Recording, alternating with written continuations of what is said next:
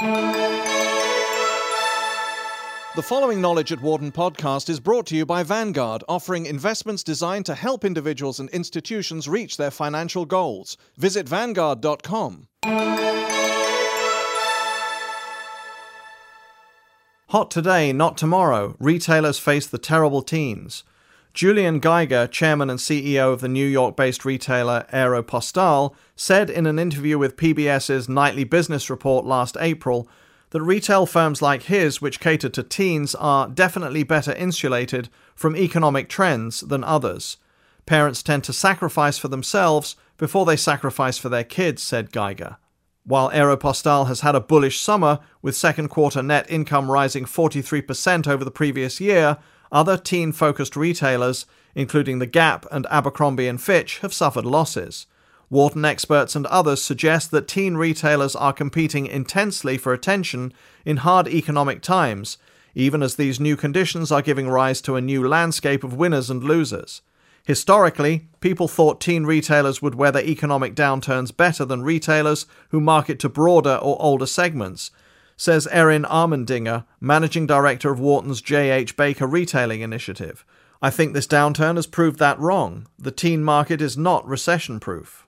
According to data collected in early August by WSL Strategic Retail, a Manhattan-based marketing consulting firm, 56% of teens are buying less in general due to rising gas, fuel, and food prices. In addition, almost half need to purchase more things with their own money because their parents are more likely to say no when it comes to buying them something. Pointing out that Americans have even cut back in categories like prescription drugs, WSL senior retail consultant Shilpa Barn-Rosenberry adds, "At this time, I don't think any category or demographic can be called recession-proof." The National Retail Federation, a Washington, D.C.-based trade association, forecast in July that back-to-school sales would remain basically flat against last year's figures, with an average family spending $594 compared to last year's $564. The $30 increase is largely accounted for by families spending more this year on electronics, such as personal computers and cell phones, according to data on the Federation's website. Yet this year's spending continues an upward trend in back-to-school spending, according to Federation data compiled by Big Research, a Worthington, Ohio-based research firm. Spending from 2002 to 2005 hovered around $450 per family. The rise over the last few years may be explained by the fact that kids now need more stuff, particularly in the area of technology, according to Stephen Hoke, director of the Baker Retailing Initiative. It's more expensive being a teen these days. The whole enchilada includes a cell phone and digital accoutrements, he says. And just as cell phones and other electronic devices are famous for quietly sipping power and pushing home energy bills up, so they may also be adding to the cost of being a teen. $90 versus $20 jeans. Just because the economy has forced both teens and adults to be frugal, however, doesn't mean that teens no longer care about how they look, as any parent of teens can attest. The recent trajectories of New Albany, Ohio-based Abercrombie and Aeropostale demonstrate the delicate new balance between price and style. Abercrombie, which has ridden high on the teen hog for years, saw declines in second quarter profits and its stock price this year.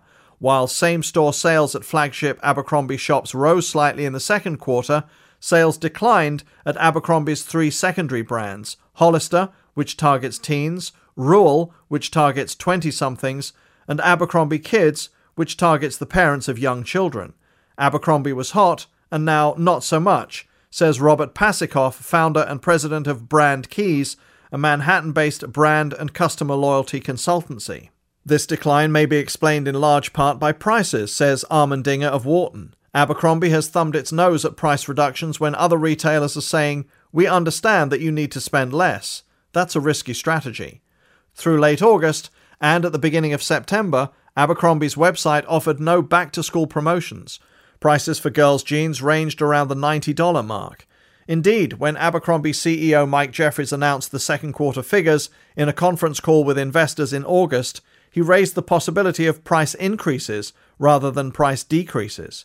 We do not compete on price or promotion, regardless of macroeconomic conditions, although it may be both easy and tempting to drive short-term sales with pricing and promotional efforts, he said, during the call, according to the Associated Press.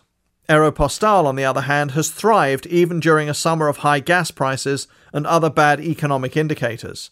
Formerly known as a runner-up to Abercrombie and as a place for teen style on the cheap, the retailer recently made a big push to distinguish the brand, including a recent makeover of the in-store experience.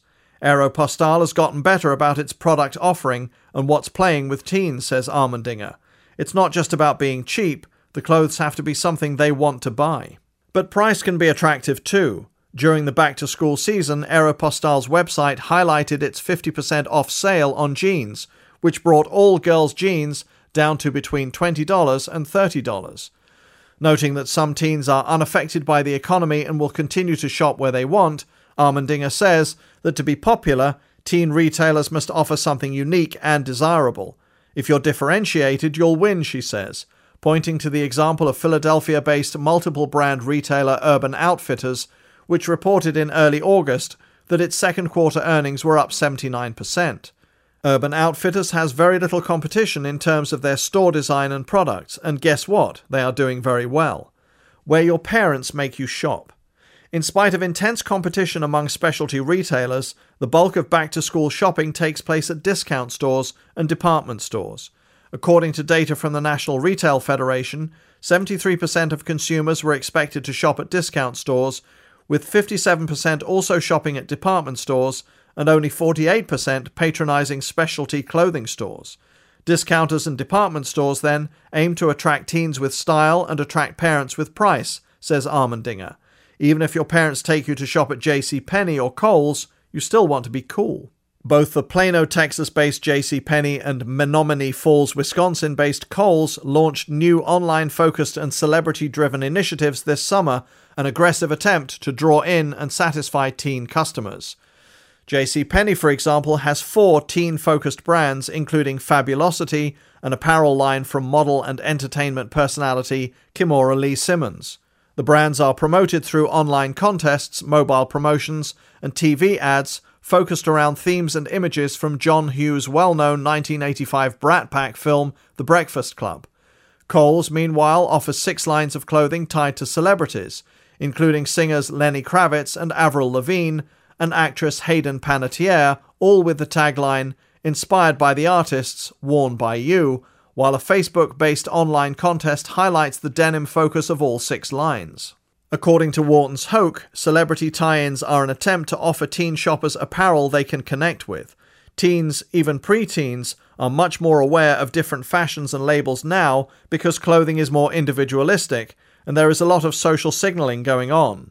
While celebrity-designed lines were once only found at high-end retailers, they are now ubiquitous, he says, pointing to the Port Washington, New York-based retailer Steve & Barry's, which offered clothing items as cheap as $10, endorsed by stars like Sex and the City's Sarah Jessica Parker and tennis celebrity Venus Williams.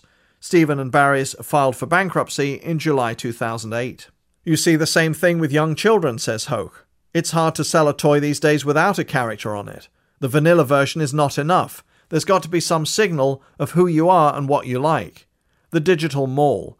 While the National Retail Federation forecast that only about a quarter of back-to-school shoppers would be buying online, that number represents a 3% increase over 2007. Pasikoff says research conducted by Brand Keys this summer predicted a much greater increase in online sales for back-to-school shopping, with 15% more people going online than last year, compared with an increase of only 10% for discount stores and a decrease of 8% for specialty stores.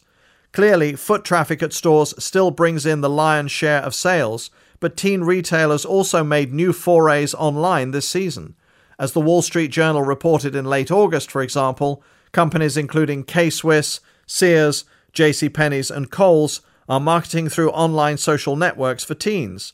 It's a way for retailers to create multiple touchpoints to reach shoppers, says Rosenberry of WSL Strategic Retail.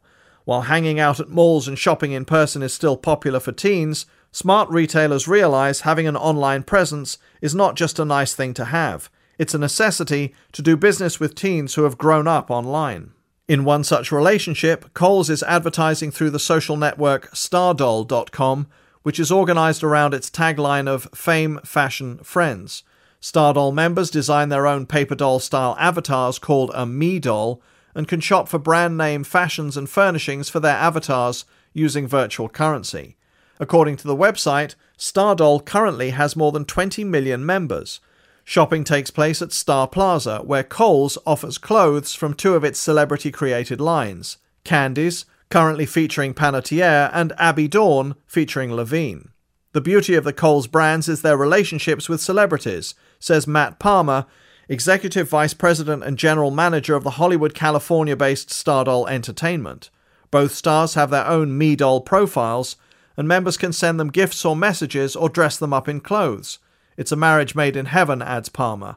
The brands get great interactivity, and the users get to play with the clothing of celebrities. The trick, of course, is to show that playing online with virtual paper doll clothes can lead to real-world sales. In August, the magazine Cosmo Girl began a partnership with the website nearbynow.com, which allows Cosmo Girl readers and website visitors to interact with the clothing and accessories they see in the magazine, either by clicking on a button to buy it immediately or to find out where the item is available in their local area. For those visiting Stardoll, however, the real-world buying process remains in the background. According to Palmer, Stardoll is wary of introducing direct buy options. We see Stardoll as a fashion planning tool, he says. Kids want to check it out first. They can mix and match, show it to their parents, and use it as a shopping guide. According to a case study from Hitwise, a New York-based online analysis firm, Kohl's was the #1 recipient of online traffic from Stardoll in mid-August. In spite of these numbers, however, some remain skeptical of the ultimate impact. It's the trend of the month, says Pasikoff of Brand Keys. Can you show a return on investment? I don't think they can. But in an uncertain economic environment, says Wharton's Hoke, it pays for companies to take an experimental approach. It's clear that advertising through traditional media is not going to cut it anymore. Discounters and department stores in particular spend massive amounts on print advertising and inserts. If they could, they would rather spend that money somewhere else. Adds Hoke, they all know teens need to be online, either for ordering or to see what's available. Hopefully, this will bring them into the stores. For more information, please visit our website at knowledge.wharton.upenn.edu.